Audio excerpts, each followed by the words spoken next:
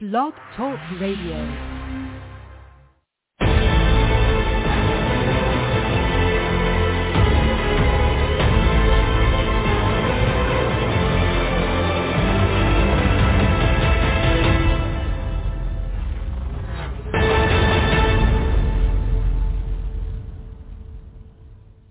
Calling all men, it's now your time for your show with your coach, the Men's Advocate Show with Linda Gross. Relax, be heard, and be understood. It's a show where men can be men. Now here's the coach who has your back, Linda Gross. Welcome, everybody, to another edition of the Men's Advocate Show with me, your host, Linda Gross. I am charged up to tell you about today's show. We have a very special guest on today, Aaron Clarey. He has written a new book, and it's called The Menu. We're going to talk a little bit about that today. If you know Aaron, he is an author, podcaster, and a coach. And he's the world's only motorcycle riding, ballroom dancing, fossil hunting. I didn't know you about the fossil part. Mountain climbing, and I see your pictures all the time with that, and a former economist. So he spent 15 years in banking to learn that the world sucks. Oh, gee, Aaron. I said, no, work sucks. Work sucks, not life. Oh, sorry. Life is great. Work sucks. That work sucks. Must be a Freudian slip. Okay. And life is short, and it was not meant to be spent in a cube suffering from the idiots of corporate America. Ain't that the truth? Well, you know, we've had a little bit of a reprieve during COVID. A lot of people didn't have to go physically to work. They work from home. But anyway, welcome, Aaron, to the show. Great to have you. Thanks for having me. Thank you. So... work sucks, doesn't it? It's so nice. It's so nice to be able to work from home, and now everybody else, you know, because of COVID, most of the people have been working from home. A lot of people don't want to go back to work. I don't blame them. That is the one silver lining to that entire debacle is that people are like, no, I don't have to go back to work. No, I really don't. Like you could say I have to, and I might lose my job, but factually now people know like all the white collar jobs do not have to, you don't need an office space anymore. And so I'm kind of looking forward to that where there's a change in the paradigm where people are like, no, I'm not taking a job unless I get to work from home. Right. So I understand that only 40% of New Yorkers have gone back to work. They all want to work from home. Imagine that. They don't want to commute and waste 2 hours of their life every day in traffic. Maybe they have a life outside of work. Who knew? Yeah, who knew? The old school thing is that the employers never trusted you. Like if, you know, out of sight, out of mind, they feel like you're jerking around, not getting your job done. But if the work is there and they can prove that you're fulfilling the work, who cares where you physically are? Old, out-of-dated gray hairs, frankly. I saw it working in banking. Like I had the right to come into work whenever I wanted. I negotiated that. So I'd come in late at night and get all my work done. And then people would be upset that I'm leaving at 2 p.m. And then I found out that corporate America is so not about getting the work done and doing your best. It has nothing to do with that. It is a continuation of middle school. That's all it is. And so it's not a tenable environment. It's not worth it. But there, I think, a new generation of younger people who, frankly, don't want to ruin their lives commuting and want to have a life, they're not going to tolerate it, especially two generations young where their entire life has been online. They're going to say, they're just going to refuse. Why would I do that? That's dumb. And so that old, outdated thinking is going the way of the dinosaur. Exactly. And plus the other incentive is the gasoline prices. I mean, they're like close to $7 a gallon here in California. It's crazy. Yep. I know. Who wants to pay that? I know all the people who were invested in the fringe benefit or the status of having a downtown corner office. I know that may have been their trophy they pursued their entire life, but those trophies are worthless. There's no reason to be going downtown. And people aren't. They just aren't because they can't afford it and rents are too high. And people can try and fight economics. They can fight the natural law of supply and demand. But if people can't afford to go to work, they're not going to come down to work. So that's it. They'll have to figure it out. And I remember when the pandemic first started, they interviewed Bill Gates, and he used to be head of Microsoft, a tech company. He's not a brick-and-mortar company. And he said it'll be 10 years before I allow our employees to work from home. What? That's cute. What? That's cute. He thinks he has that much power. That's very cute. They can say it. They can make declarations, but the employees are not the one right now. We're like, we can't find employees. Oh, there's such a labor shortage.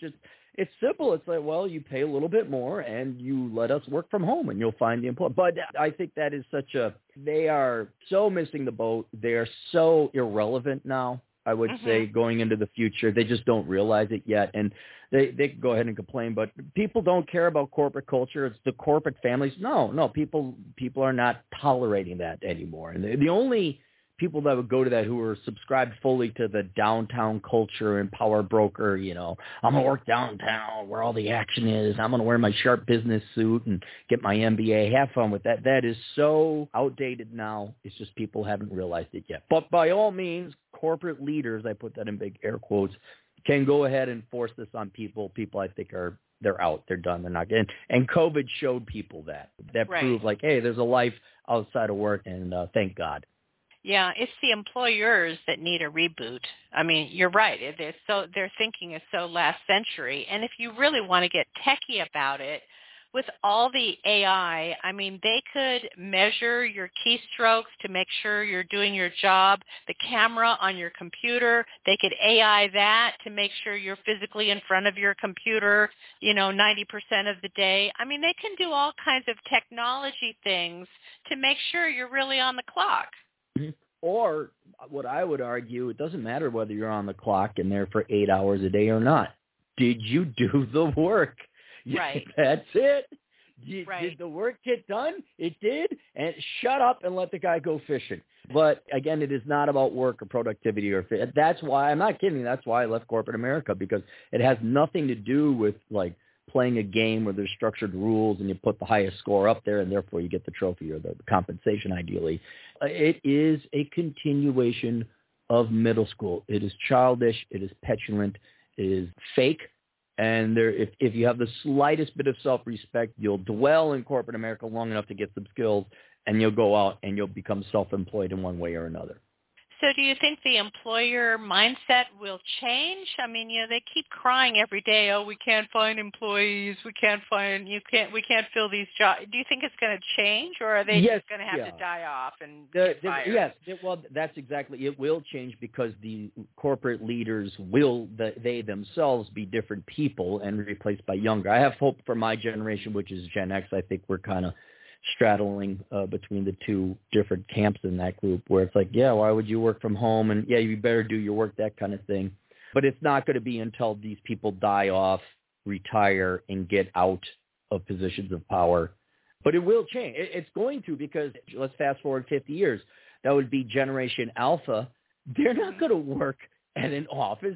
They're going to laugh at it. They're going to remember those idiots that used to force people unnecessarily to commute trillions of lost human hours of labor, and families were ruined, and we'd all stack up on dangerous highways and during snow and rain. People are going to look back at it and say, boy, people were stupid back then. But yes, it is inevitable that's going to change. It's just whether corporations want to get ahead of this curve and start liquidating and selling their corporate office space into residential, or somehow repurpose those assets, or at least get rid of them so they're not renting it anymore. And they're going to build a good employee base, a good corporate culture in that regard, where there is genuine work-life balance, or whether they're going to be Captain Ahab going down with the whale. And I think a lot of arrogant, egotistical, gray hair MBAs are going to do that, because that's all they have. That's what they got. That's all they got. I know. All right, enough about them. Yeah, and we got to focus on them, I guess. Yeah, you got a book to pitch here. So anyway, you always come up with such wonderful ideas. By the way, my audience, if you don't know, check out Aaron Clarey's site on Amazon. He's got tons of books out there. What are you up to now? Almost a dozen books, would you say? Yeah, I would say a dozen. 10 books, something like that? Yeah, 10 real ones. I don't know if I consider this last one a real one, but people want short, more essay-length books, so they're kind of punchy, and I call them essays. But yeah, I got about 10 real publications. The ADD kicks in, huh? They want it short and sweet. No, people want it. Yeah, it's true. Very true. So what made you come up with this idea? By the way, the name of the book is called The Menu. Go ahead. What made you come up with this idea? It's kind of what's made me come up with all the other book ideas in the past, and that is when I do consulting and I talk to people, if I keep getting questions of the same questions, that's usually an indication that obviously there's many other people that have those same kind of common questions. And so I get a lot of clients recently asking, well, what do I do with my life? So they've organized and structured their life in certain ways and managed to adapt to reality. And the reality is both men and women are kind of abandoning marriage and family formation. And that's normally what gave people purpose and reason in life. And if you've had kids, it's not like you said, oh, my purpose and reason in life is having kids. If you have kids, you don't have time to think about the esoteric existential. No, you're buried in it. You're in the thick of it. But at the same time, you're occupied. Your point and purpose of life is to raise your kids. Well, marriage is tanking. The birth rate is tanking. And so now you have an increasing percentage of younger and younger people being raised under the philosophy or with the beliefs of, no, I don't want to have kids. I don't want to get married. But then a certain percentage of them play their cards right. They work hard. They major in the right thing in school. They get a career. They're set. Their finances are together. And I got people coming up to me in their late 20s, as early as that, certainly in their 30s, saying, well, what do I do? And so I kept getting these questions like, what do I do in life if it's not going to be fall in love and have kids? And I say, well, one, you got to give up that hope because based on various statistics, about half the people under 40 are never getting married. About the same amount are never going to have kids. And so this poses people in the United States, but in larger the West, a huge existential question. Well, what do you do? And so I came up with a menu, Life Without the Opposite Sex, and it's structured like a menu, but instead of food items, it's things to do in life that would give you purpose and meaning, or at least entertainment or something for you to bide your time. And so that's how I kind of came up with this idea where it's like, okay, well, normally you'd fall in love, have a spouse, have a family, and have children. But for half of you, that's not going to be a reality. You got to figure out what is your life going to be about. And so this is kind of, obviously I can't write a book about everything you could possibly do in life, but it categorizes and organizes things in life like a menu for you to choose from. Like what would you do instead of having the family, raising the kids, et cetera? Right. Because that's a lot of time. I mean, if you've been married or have children. Huge. Yeah, it was your life. It was. I mean, it's probably 2/3 of your life right there. Right. And you know what? The government is trying to take the raising of your kids away from you. Right. The Virginia school boards, and they don't even want you to have that job. So it's even more of a what's the point? Right. And so what ends up happening, I've seen it because I got nieces. I watch their parents. Their parents don't have these existential questions like, well, what do we do? They're just happy to get a drink and 15 minutes off because, raising a family is a no-joke deal. But if you have your job, say you work 9-10 hours with a commute, if that even, you got to figure out what to do with the other 8 hours of your day that you have and your weekends and your overall life overall. So a lot of people are kind of like, well, what's the game plan? What's the roadmap? And they have the time to think about because they don't have a family. So, these are heavy-weighted questions that I try to answer with this book. Love that. All right, so let's talk about Fred. You mentioned, this is a classic example, and I see so many people that are in this category. Talk a little bit about Fred from your book. Well, Fred was a friend of ours, and unfortunately we never met, kind of one of those internet friends, and he'd always be on my show and make super chats and pick on me, and, it's the regular guy. And he was you could not become more successful. This guy, I think he was 31 or 32, young man, actuary, had the advanced certifications, I estimated brought in $250,000 a year. And he helped me out with, he just you couldn't be more successful. You just get tall, good-looking man. And he had girls, always had girls, and smart girls too. These were not dumb girls. These girls were like getting master's degree in legit field, doctors, other actuaries. Just like, wow, look at that guy. You kind of cheer him on because that's the guy you wish you would have become. And unfortunately, he took his life. And it was shocking to everyone in my community because, he was one of the guys at the internet bar. He'd come in on the chat rooms and we all give each other guff. And then one day Fred took his life. And, the shock, like what, and it doesn't make any sense. But then in retrospect, you had to go over it. He had all these girls, but he really wanted to have a family. Now, I can't speak for him, unfortunately, because he's passed away. But I cannot help but think some of it was that he could never find a gal that wanted to get married. So he had a lot of gals, but they all wanted to pursue their career. They would be going here, going there, moving out, going back home to their home. A lot of foreign gals he would date. And so he would have plenty of gals, but none that would settle down. The futility and like, hey, I want to settle down and have a family. Some of that, I think, I'm speculating, of course, contributed to his unfortunate early demise. And so, whereas many people are, you cannot help but be depressed when the opposite sex abandons you, and that's literally what's happened for both men and women for men. When the opposite sex abandons you, that is such a psychological blow, an existential blow, because they're saying, well, we don't want to have kids with you. We don't want to form a family with you. I'd rather commute and get master's degrees and be in student loan debt and make money and pay taxes.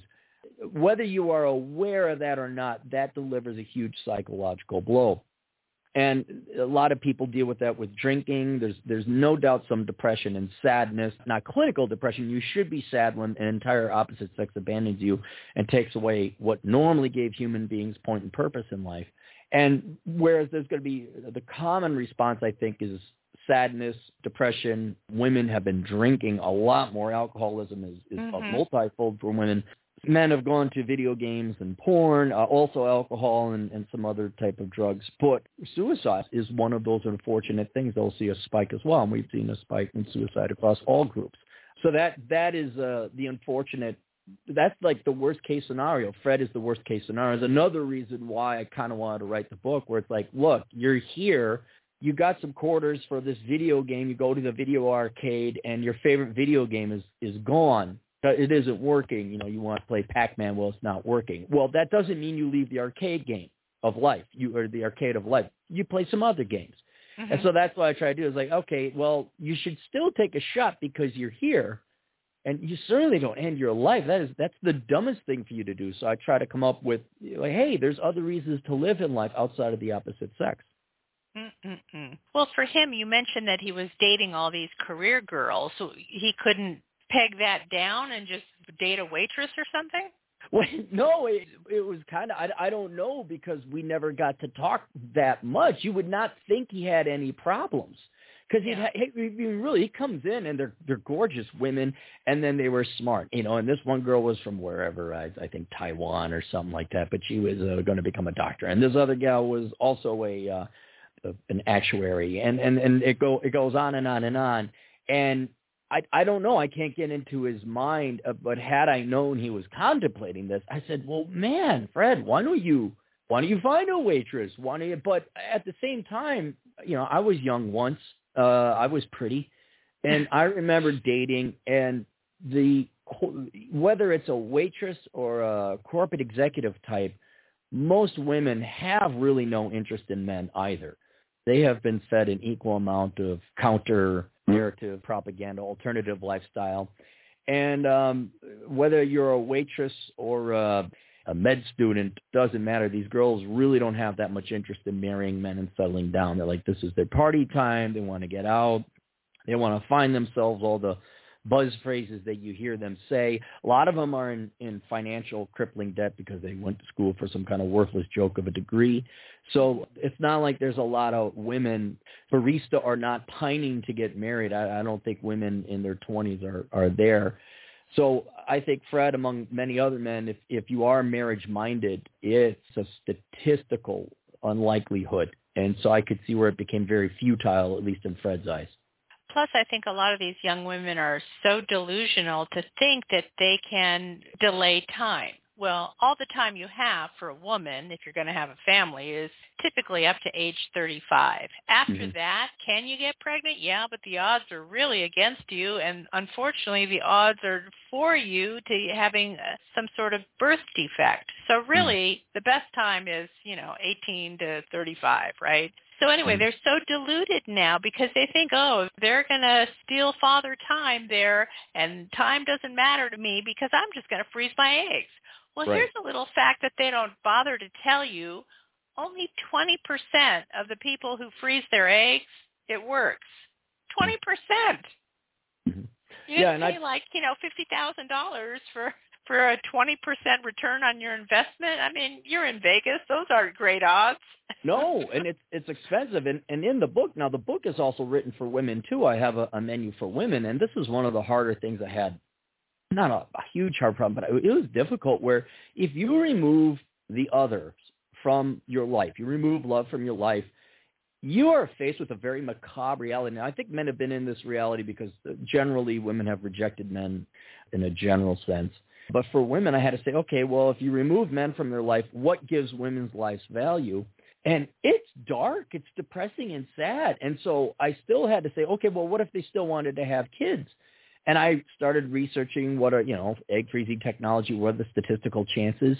And I don't think women realize, I don't know if they told you girls about menopause and how, if you had sex education back in the 7th or 8th grade, but you do have a clock. There is limited time to have children.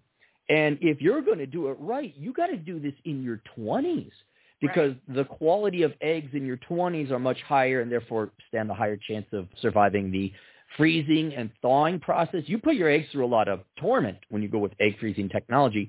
And so that's why they recommend that you do, I think it's 5 batches of eggs. And they don't just go get 1 or 2. It's somewhat of an invasive procedure, and they try to get a whole batch of eggs. And so this is something ladies have to think about in their 20s, which unfortunately I think they've been so heavily propagandized to do what you want and forget about any kind of responsibility like 401ks or financial planning or pay off your loans. I think it's all, frankly, I think all society is trying to propagandize and profit off of young women at that time. No one comes in with the sober, somber facts like, hey, did you want to have kids? You got to think about this now. And by the way, it's very expensive. Not only to get the extraction, but to maintain the eggs at cryo chambers and things like that.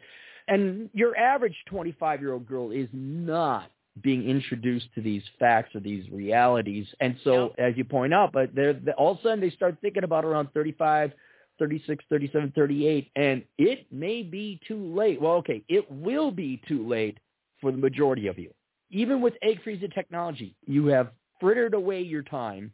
That window has closed, and now you're facing some severe statistical challenges about having a healthy child. I mean, it's still possible, but there's exponentially increasing costs. And so, there are consequences to us lying to each other about the nature of men and women and abandoning one another. And there's some good philosophical things that come out about this where it's like, okay, what is life outside of the opposite sex? What if your spouse dies tragically early? It would be good to have these what is life, purpose, and meaning outside of sex from an academic or a philosophical standpoint. But in removing each other from our lives, there are definitely some psychological, and in the case of egg freezing, financial costs involved. But we don't, no one's talking about this because it's very popular and edgy to abandon the opposite sex. Oh, yeah, because the medical community wants you to think that this time doesn't apply to you, but it most certainly does. I think, the menu proposition that you write about, I think it affects men more than women. And the reason why I say that, I think probably women's biggest question, one of the biggest questions is, are you going to have a kid? Once you get past that, whether the answer is yes or no, I think women are perfectly happy. Like, they don't need a meaning of life kind of moment because they're going to stay home. They're going to be in their sweatpants all day. They're going to eat Haagen-Dazs. They're going to watch their reality TV and pet their cat, and they're all good to go. It's done. I think men have the burden of, what am I going to do with my life? How am I going to feed my family? How am I going to raise my sons or daughters to be better than me? It's like men think more futuristically, I think. and more community-wise. And there's some evolutionary reasons for that. Men were ultimately responsible for the survival of the tribe or the family and stuff like that. And that's where where I'm wrestling now. I can't claim to know everything, but looking at the statistics and data and behavior, this endeavor, writing this book, along with my previous book, I'm rapidly coming to the conclusion that, well, I know for a fact women don't like men as much as men like women. I know that much. You can look at various statistics and behavior, and one can argue, well, deep down inside, they're just pining for Mr. Charming and Prince Charming to come along. Yeah, but your behavior in the real world indicates you're only fractionally interested in men as much as men are women. But one of the statistics I found here when writing the menu was after marriage, like the first marriage, and certainly after menopause, women's interest in marrying men drops like a rock. They have, I wouldn't say effectively no interest in marrying men, but they do. Men are always more prone to get remarried after a divorce. Men suffer the worst in terms of post-divorce and recovering from that. Women tend to recover a little bit quicker, but the statistic, new data that stood out for me was how after marriage, after a divorce, women, certainly past a certain age, really just have no interest in marrying men. And I don't know if that's bioevolutionary consequence. I think it's hormonal. Maybe it's certainly hormonal. When you right? stop getting your period, in order to create your period every month, the body is dumping certain hormones to make all that machinery work. So once that stops, your push to have a kid also stops. And if the push to have a kid stops, it's like, why even bother with the men? So it all goes, I think it's all hormonal. Absolutely. Right. And the other thing that you were saying, I totally concur that women could care less about men. This is like another gigundo secret that women keep from men. They could care less about men. They really, it's all for show and tell. Because you know what? They all wish they were Virgin Mary. They all wish they could get pregnant without a man. They're just going to walk to the sperm bank, pick out Mr. Right. Oh, look how cute he is. He's got a nice picture. And that's the end of that. There's no effing. There's no nothing going on. So that, in most women's minds, in my opinion, from my research, that's everyone wants to be a Virgin Mary. They don't want the man. Well, and I feel I don't want to draw that conclusion. Of course, 300 million people in the U.S. Some women do like men. I've met them. They're wonderful women. But on the whole, if we're going to look at the macro, I tell guys this. I say, look, how many? And this, we're going back to the 90s, back when, again, I was young and pretty and dating.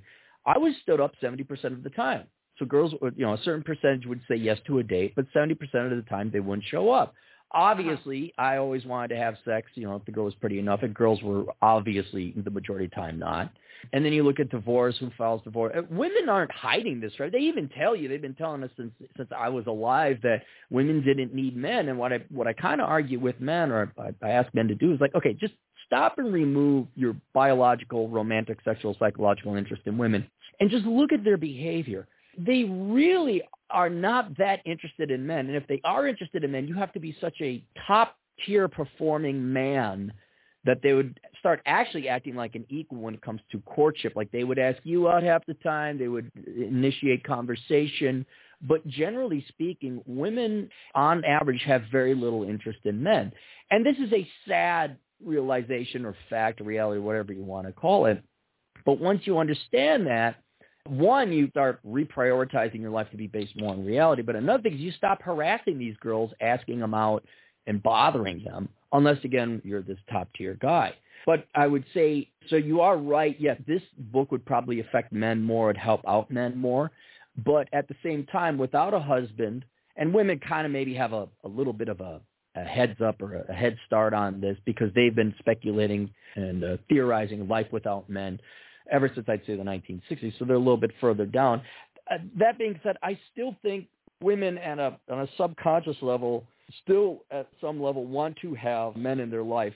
And without men in their lives, you still have some kind of fallout. That's where I see a higher intake of antidepressants, more and more. The highest percentage of women are on antidepressants now. Coping with wine, and okay, you get the cats, and you think that's a stereotype, but it's a stereotype because it's shockingly true.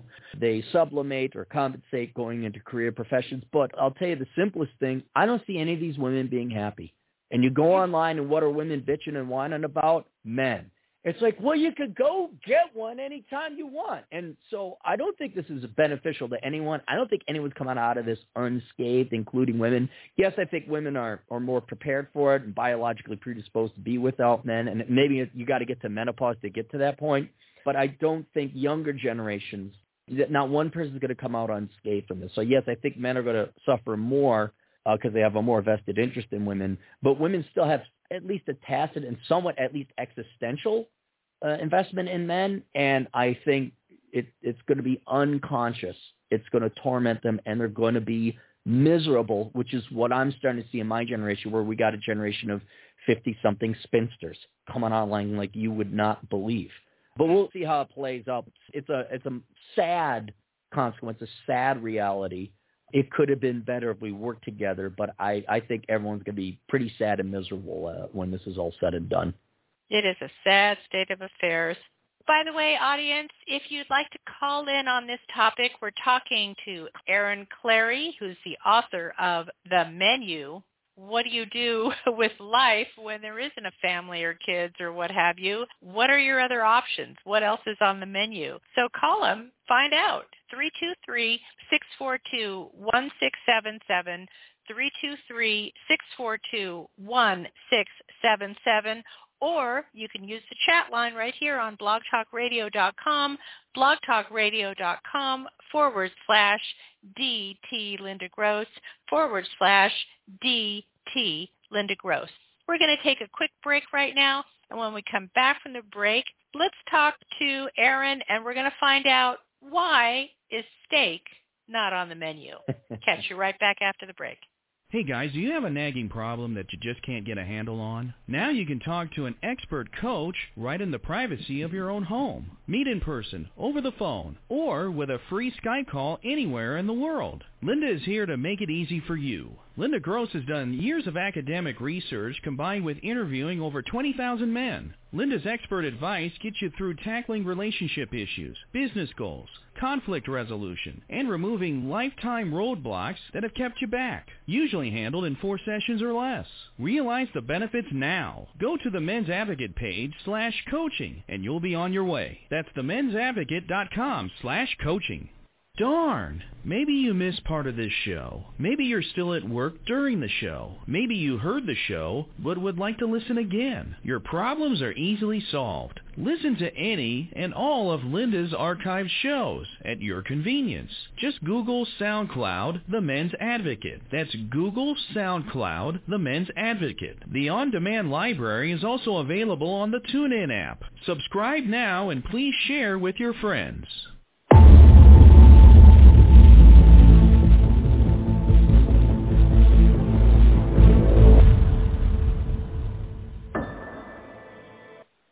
Welcome back, everybody. You're currently on with me, your host, Linda Gross. We are talking today with my guest, Aaron Clarey, who's the author of The Menu.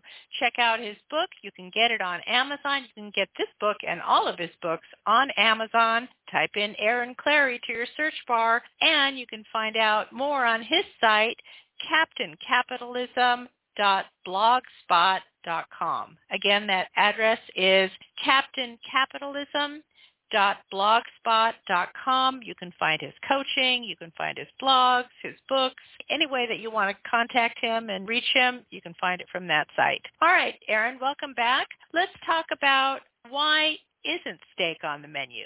What is steak, by the way, and why is it not on the menu?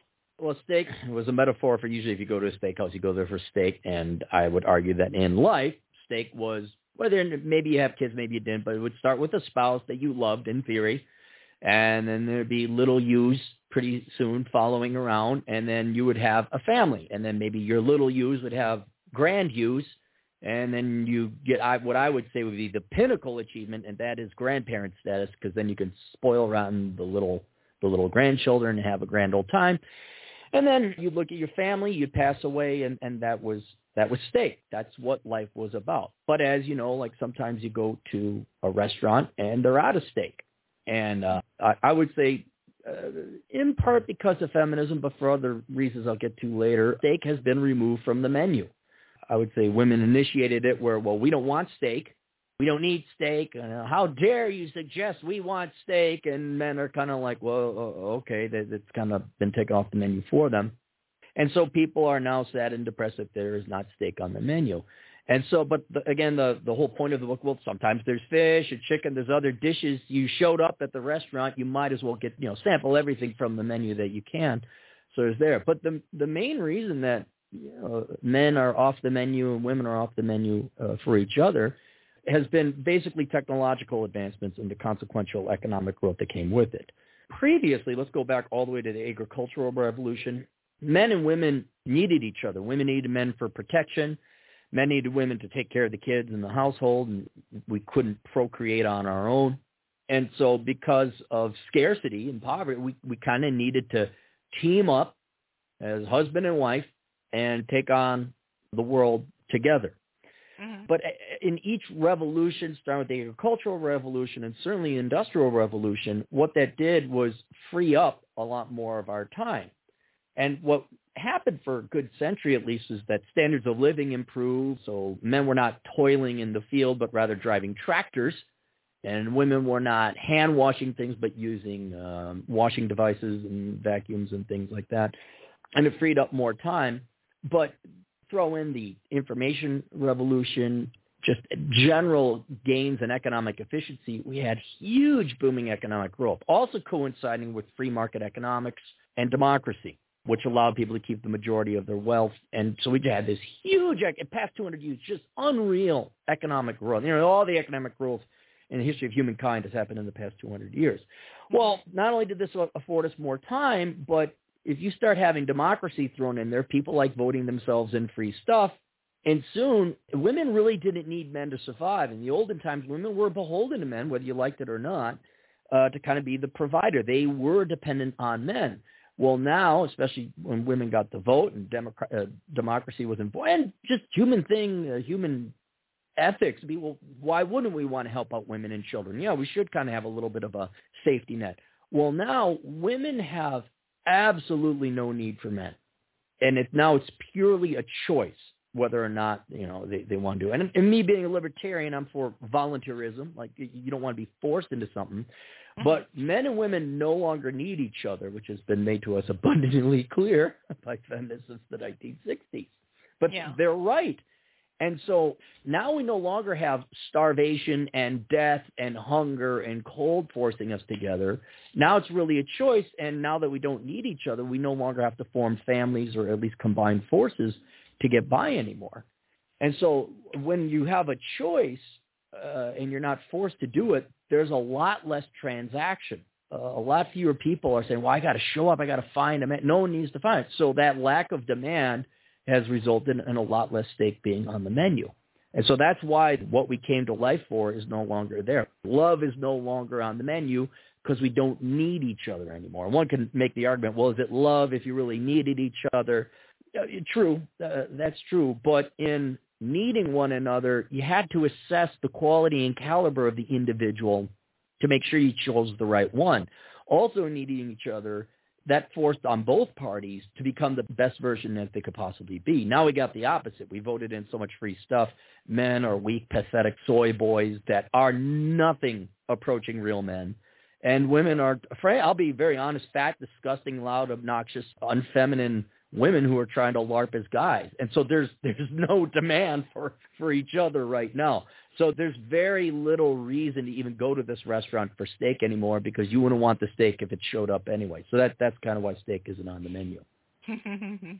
So is there life after not wanting to have a family? I mean, can men sustain themselves by watching porn and doing that for 40 years? Well, you have see, and that's the challenge. Another 40, like if you're 40 now, doing that for another 40 years. Right. Well, see, what choice do you have? Your only choice is to take the Fred pill, quote unquote, and end your life early, or to continue on. It's a very dark proposition everyone's facing right now. Yeah. Okay, the reason I'm here for the millions of years of human genetics and evolution that's been screaming at me to give me value and purpose in life, that is gone. It's like showing up to a baseball game and there's no game going on. Well, this is the only game in town. So I would argue by the fact that you exist, you have to figure out something to do, because this is your one blip of existence in the entire universe. And so you owe it to yourself to find something to do. But, man, it is a hard uphill battle to find existence and purpose in life when what you're presumably programmed to come here to do has been removed. So your choice really is, well, do I end it early, or do I see what else is here in life? And I would argue, obviously, while you're here, while you're conscious, while you're sentient, go and find something to do, because you literally have nothing else to lose. Like, if we take Fred as an example, let's say Fred gave up his pursuit of women and family. Well, Fred could have done, and in the menu I go through everything, categorically, not every individual item, but you could go hang gliding, power parasailing, you could go scuba diving, you could read books, you could get philosophy, you could find religion, you could join a community, you could go golf. I mean, it literally, and I've talked about this with suicide before, I'm like, well, look, before you commit suicide, literally every option in life is on the menu, because if you're going to end your life, well, who cares? And I make a joke, if you want to take a dump on Nancy Pelosi's stoop, go ahead and do it. Why? Your option was death. And so I think if people take this bird's eye view of life and opportunity, I'm not recommending you actually go to Nancy Pelosi's house and drop a deuce on her stoop, but I'm using it as an example. The argument logically to remove emotion and genetic programming obviously is to stick around, try your best. I'm not saying leave a legacy for notoriety or popularity, but go do what you want and enjoy life. And maybe a loved one comes along, maybe you find the right person. There's always that chance and that option. But death, ending your life early is certainly not. And so since that is not an option, you are compelled, I would argue, to go and make your life count as much as possible in whatever capacity in regards and options or items from the menu you'd like to order. So to me, it's a no-brainer. Like, obviously, don't kill yourself. But then also don't be depressed that something that is outside of your control is not on the menu. So when do you think is the most opportune time to notion that there is life beyond family? I mean, would that number be 18 or 21, 25, 30? I mean, or puberty. Do you wait until you're 45? No. Run out of options? Or puberty, because once the genetics or your hormones rather kick in, I know young men aren't gonna obviously like, oh, girls, and girls are the same way. Oh, guys, girls get guy crazy. Yeah. I think starting at puberty, we start introducing at least the concept. I'm not saying go full bore and give them the book, but just basically say, okay, look, here's how I used to work in the olden days. Now we really don't need each other. And if women, and I think the schools would be only more than happy to teach us, women don't need you. Girls don't need you. And normally you would have family and kids, but that's kind of being changed right now because of advances in technology and frankly, the choice of women. So I know you're really horny. You'd really like, girls, boobies, isn't that exciting and new? But check yourself and realize one thing I wish girls would tell men is they would just say, we're not that interested in you. I think that would clear up a lot of confusion. Huh? Yeah, it would clear up a lot of confusion among men, young men and boys. And then the good byproduct is men would stop asking you girls out, ugly men that you're not interested in, and girls would just say, look, you got to be 6 feet tall, you got to make this amount of money, you have to be captain of the football team, whatever it is, we're really not interested in the majority of you, so don't even bother. And I think that would allow men to say, okay, well, then I do go play video games and look at my porn or find something else to do, go become Nikolai Tesla. Girls would also then not be bothered as much by boys and men.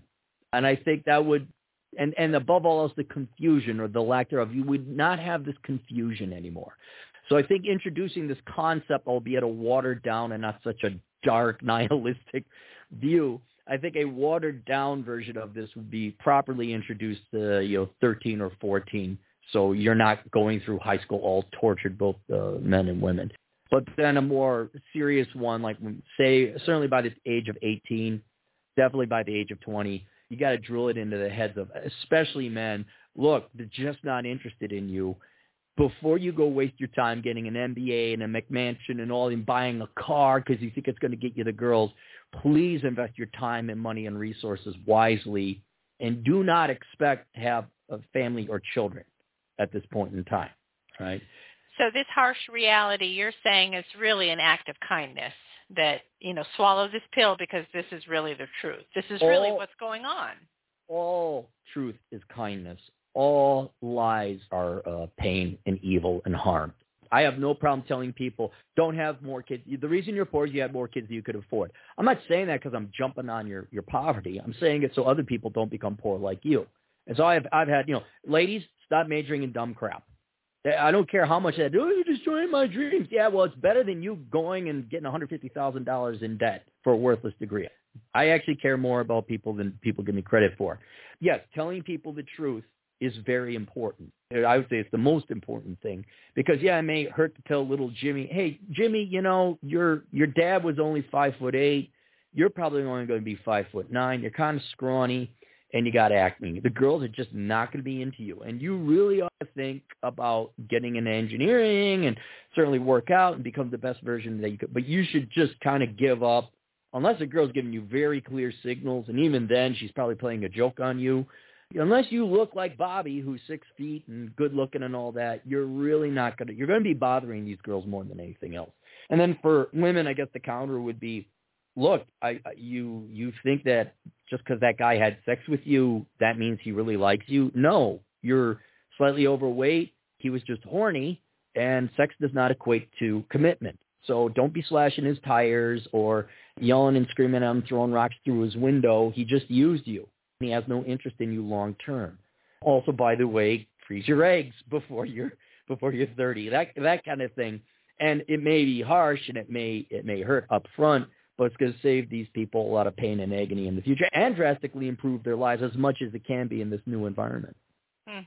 So I think another avenue for the men to consider, although not everybody is artistic, is maybe do something artistic if you can. And if you can't, men love to build things, build ships, build bridges, work with your hands, maybe even build a garden, start a garden. But I think men are doers. They find solace and comfort in building something or creating something. So if the family thing is off the table, maybe the artistic endeavors are the way to go. Certainly, or at least industrious. I have a sub-chapter, I think it's not a chapter unto itself, called The Bachelor Hut. In today's high real estate costs, most young people can't afford housing. But, I mean, there's a way a young man and young women, if they care to learn the carpentry skills, it's like, well, look, you just go buy some land and you build your own hut. And they even have prefabricated sheds that are essentially a one-bedroom or maybe a two-bedroom apartment or a house that are prefabricated for $20,000. And now you got to run the electricity and the plumbing through it, but that's a huge project for you where you got to put in the insulation, you run the wiring, you run the plumbing, you put in a little wood-burning stove. That not only is going to give you purpose and reason in life for, I would say, at least a year, because unless you've done it before, it's going to take you a while to build that. It's also going to drastically improve your personal finances where, okay, you don't have the 5-bedroom, 4-bathroom house in the suburbs, but you got your little piece of land. You have lodging. It's taken care of. And consequently, most women don't have an interest in starting a family with you, so it's not like you needed extra rooms. And already, say by the age of 20, if you start at the age of 16, kind of learning the carpentry skills and all that, you'd be in a pretty good financial position being a homeowner and having significant equity in a very small, if any, mortgage on your little bachelor hut with your 2 acres of land. So that's an example of something to give you existential purpose.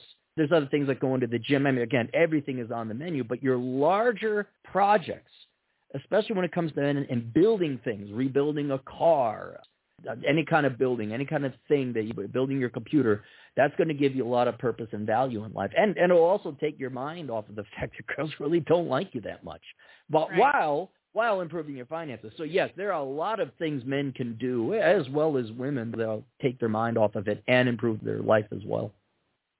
Now, I know there's been an explosion of women turning gay, and I've interviewed some of these women. I'm like, why are you doing this? And they're like, I just give up. There's not enough good men out there, and plus it's easier. Of course, it is easier. It's the same sex. The other woman already knows what to do. You don't even have to instruct her. When she gets down to business, she already knows how this all works. So my question to you is, based on your coaching and what have you, I haven't looked at the stats lately, but are higher numbers of heterosexual men turning gay because they've given up on women? No. So, right? No, what it is, it's a cope is what it is. They came out with a survey, and I think it's like 1 in 5 Zoomers identify as not straight because all the different various genders. So I just say not straight, which I found out is not the same as non-binary. I was corrected on that. But anyway, so they're claiming not to be straight. One, that is hugely to be popular. These are straight people insulting non-straight people by claiming it's no different than getting a designer jeans. It's like, oh, look how edgy I am. I'm totally gay, or I'm totally bi. That is an insult to people who are genuinely not straight. So there's the popularity aspect among younger people. And it's women, I don't believe for a second they actually are homosexual or not straight. I think they're just doing that as a cope. What concerns me is, I don't know about you, but if I had to participate in gay sex, I'm straight by the way, but if I had to do gay sex because I was lonely and didn't want to hit the gym, that would so mess with my mental health, being something I'm not, especially something as intimate as my sexuality, to the point I engage in that type of sex, that you are not going to come out of that without a mental disorder or mental damage. And so I'm afraid that because women are, I don't know, too lazy to live up to men's standards or deliver what men want, or I'm just going to go and be gay. That's not how human biology Not how it works, yeah. No, and okay, fine. If you want to go try it, I'm a libertarian. You have every right to do what you want. But if you're lying to yourself and you're doing it because you're lonely, but then you and your girlfriend go at it and it's not, you are not going to walk away from that mentally unscathed. Now, if you're hot, sure, I love having threesomes. Come on over. That's great. But to be serious, you are not going to walk, and you're just going to make yourself more miserable. So I think that is a cope in addition to for younger people being popular and edgy, while not to mention insulting those in the genuine non-straight community. Gotcha. So you're saying it affects you decidedly different between right. them. And to answer your other question, no, men are not doing this. I know some of the weak soy boy men are like, oh, I might be pansexual today. No. The guys just go to porn. There's no guys like, I want to get a sword fight going on. I got shot down by Susie Q. I like guys. No, that's not happening. And the only reason you'll see a guy do that is because they're sneaky. They're lying and they're trying to curry political favor. But no, your average guy's like, nope, I'm gonna go look at porn. That's what they're gonna do. Well, one thing that has exploded, and I did a show on this a few years ago, is those AI dolls. People are laying down $2,000, $5,000, $10,000 for these deluxe model dolls that are very lifelike. One of my favorite podcasters I listen because I disagree with him. His name is Turd Flinging Monkey. I guess he is the premier spokesman for having one of those AI dolls. And he makes a compelling, logical argument. I disagree with the premises, but he swears by it. And I know that's fringe, and it's a very, very, very small percentage of the population, but it is growing. What I would make it more akin to is if you've ever had a dog, or they did studies, I guess, with monkeys, where a female dog does not have puppies, they'll carry a doll around and kind of treat that as their child. I think they did that experiment with monkeys. But you could say the same thing with modern-day women with their cats. I think guys also have a nurturing aspect that can manifest itself if you have a doll to tend and care to. It's almost not even sexual with the doll. It's more like, having a conversation with a surrogate stand-in artificial intelligence female. So, having a romantic dinner, he talks about dressing them up, and that's where the AI comes. If it was just sexual, you just have a doll, and it would be a masturbation toy. But because there's AI programming now that goes into this, it shows that men also want to have an intellectual exchange or a romantic or psychological exchange.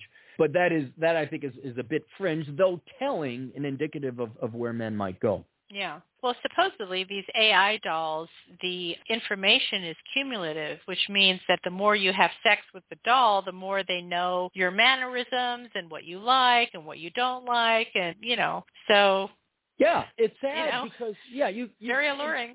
Yeah, you can't. You're never going to be able to replace a human with artificial intelligence because there's no original thought. That's why I have one. I disagree with the sex dolls. I mean, go ahead and do it. But you need a human being there with choice because that choice means they're investing their time with you, and that is what I would say true love is. I mean, just like friends, like your friends hang out with you because you like you. That's vindication that you are worthy of them and they're worthy of you, and there is the intrigue and intelligence that your buddy Bob might do something you don't expect. But if you can't get that, the next best thing is an artificial, and they're becoming very advanced, but like any computer program, you could figure it out and then just get the cheat codes, and then it's not that challenging anymore. So it's men are being replaced by toys and I guess other women because, I guess I'll find other women. But women are unfortunately being replaced by porn, obviously. Another fascinating thing is the fans-only girls, like where it's not even necessarily the porn, but the interaction, but it's the allure or the facade of interaction where the girl, you have an internet relationship with this girl, but she's not really into you or anything like that. But that you could see men do have a non-sexual interest in women, a loving interest in women, a reciprocal exchange of care and affection with women when they're starting to spring for these surrogate or replacement type of services, whether that's an AI or to pay a girl to kind of be an intellectual prostitute or I'm trying to, like, the girlfriend experience, that's the number one thing in Vegas now. You don't pay for the sex, you pay for a girl to treat you nice, which is sad, but also very telling, where men, they're not just these horn dogs that need to have sex. We're that, and we're that too. And it's like, well, we'd like to have a loving, caring human at the opposite side of that. But again, as the book would indicate, that's not going to be on the table for half of you. No. Yeah, there's a big market for those high-priced call girls. Like you're saying, you're a dentist and you need to go on that conference once a year and you want to take your pseudo-wife with you, to the conference and show her off and the arm candy and the whole thing. Yep. Oh, heck yeah. Yep.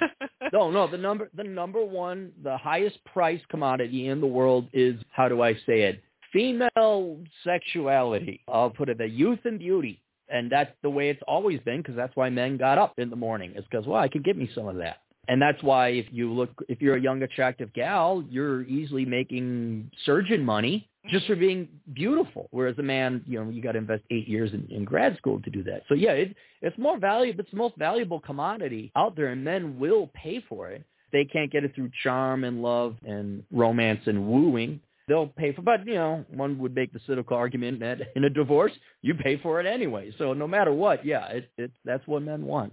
All right, everybody. I think you should check out Aaron's book. It's truly fascinating. He answers the question, what now? Or otherwise known as, what am I going to do with my life if I don't have a family? What are the other menu options? He'll tell you. Check out his book. Find it on Amazon. Find this one and other books on Amazon. Aaron, do you have any closing comments, anything else you'd like to tell our audience? Yeah, I would like to tell both the men and women out there, especially the younger generation, that you are going to, this is the existential crisis facing your generation. This is the number one problem that's going to face pretty much everyone in the West. And to really appreciate the concept, existence and sentience and life, and that you're here, to really, to appreciate the fact so you don't do what Fred did, but two, get comfortable with the fact, accept the reality. You don't control it. Accept the reality that the opposite sex really doesn't want to have that much to do with you, or certainly isn't going to bring to the table what you want. And to not kind of do what my generation did and kind of the older generation, and that is have hope. And waste your time pining and hoping and trying for something that was pretty futile to begin with, because that is going to lessen your life. What I would recommend people do is get very familiar with the menu, get it, read it, and come up with a plan A, I would say, not plan B, but plan A is you're going to live your life. How are you going to live your life? How are you going to make your life count as much as it possibly can without the opposite sex? And live your life like that.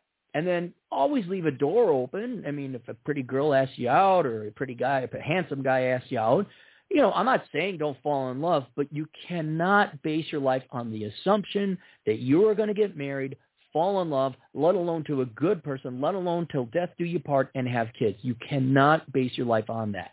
And so do not pine, do not hope, Do not waste your efforts and psychological energy on that. Go and execute and live your life to the best ability possible.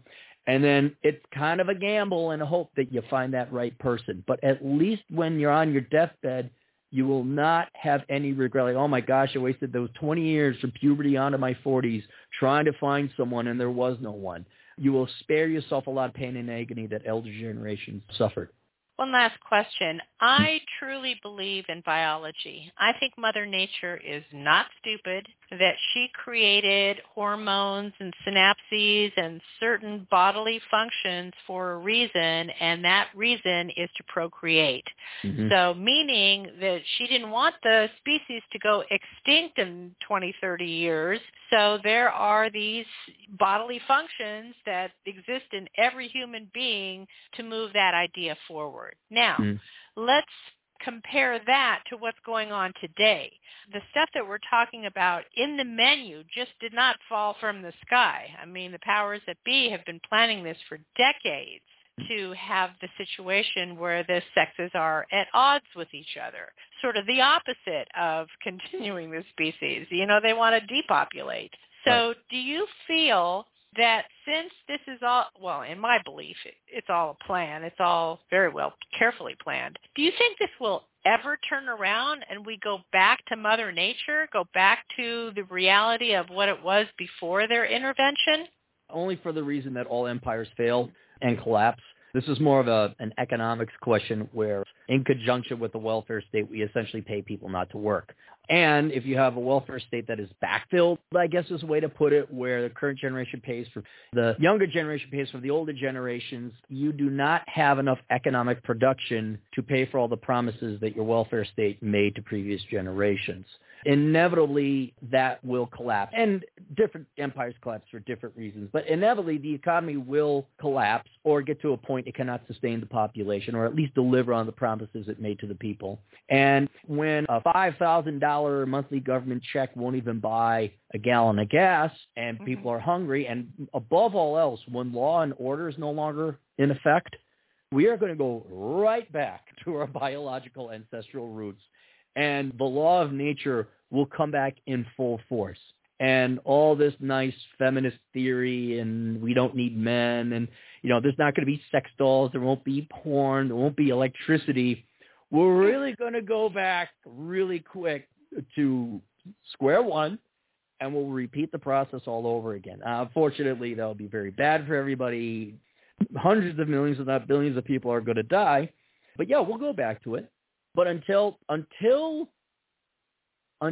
we need each other again, I don't think we're coming back to the trading post. We're not going to come to the table, the negotiating table anymore. Until women need guys to survive, until men are like, well, you're a liability. What do you bring it to me? I don't want some loud, fat type of person who's got attitude and liability.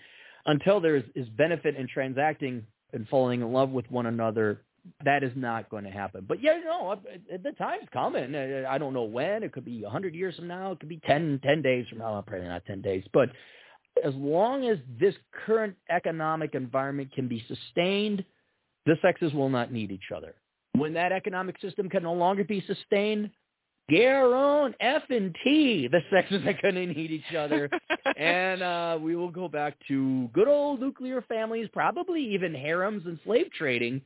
But I don't want to bore women with that unfortunate reality. But you'll find out when we get there. All right. Well, I'll look forward to that day. Because what's going on right now makes me crazy.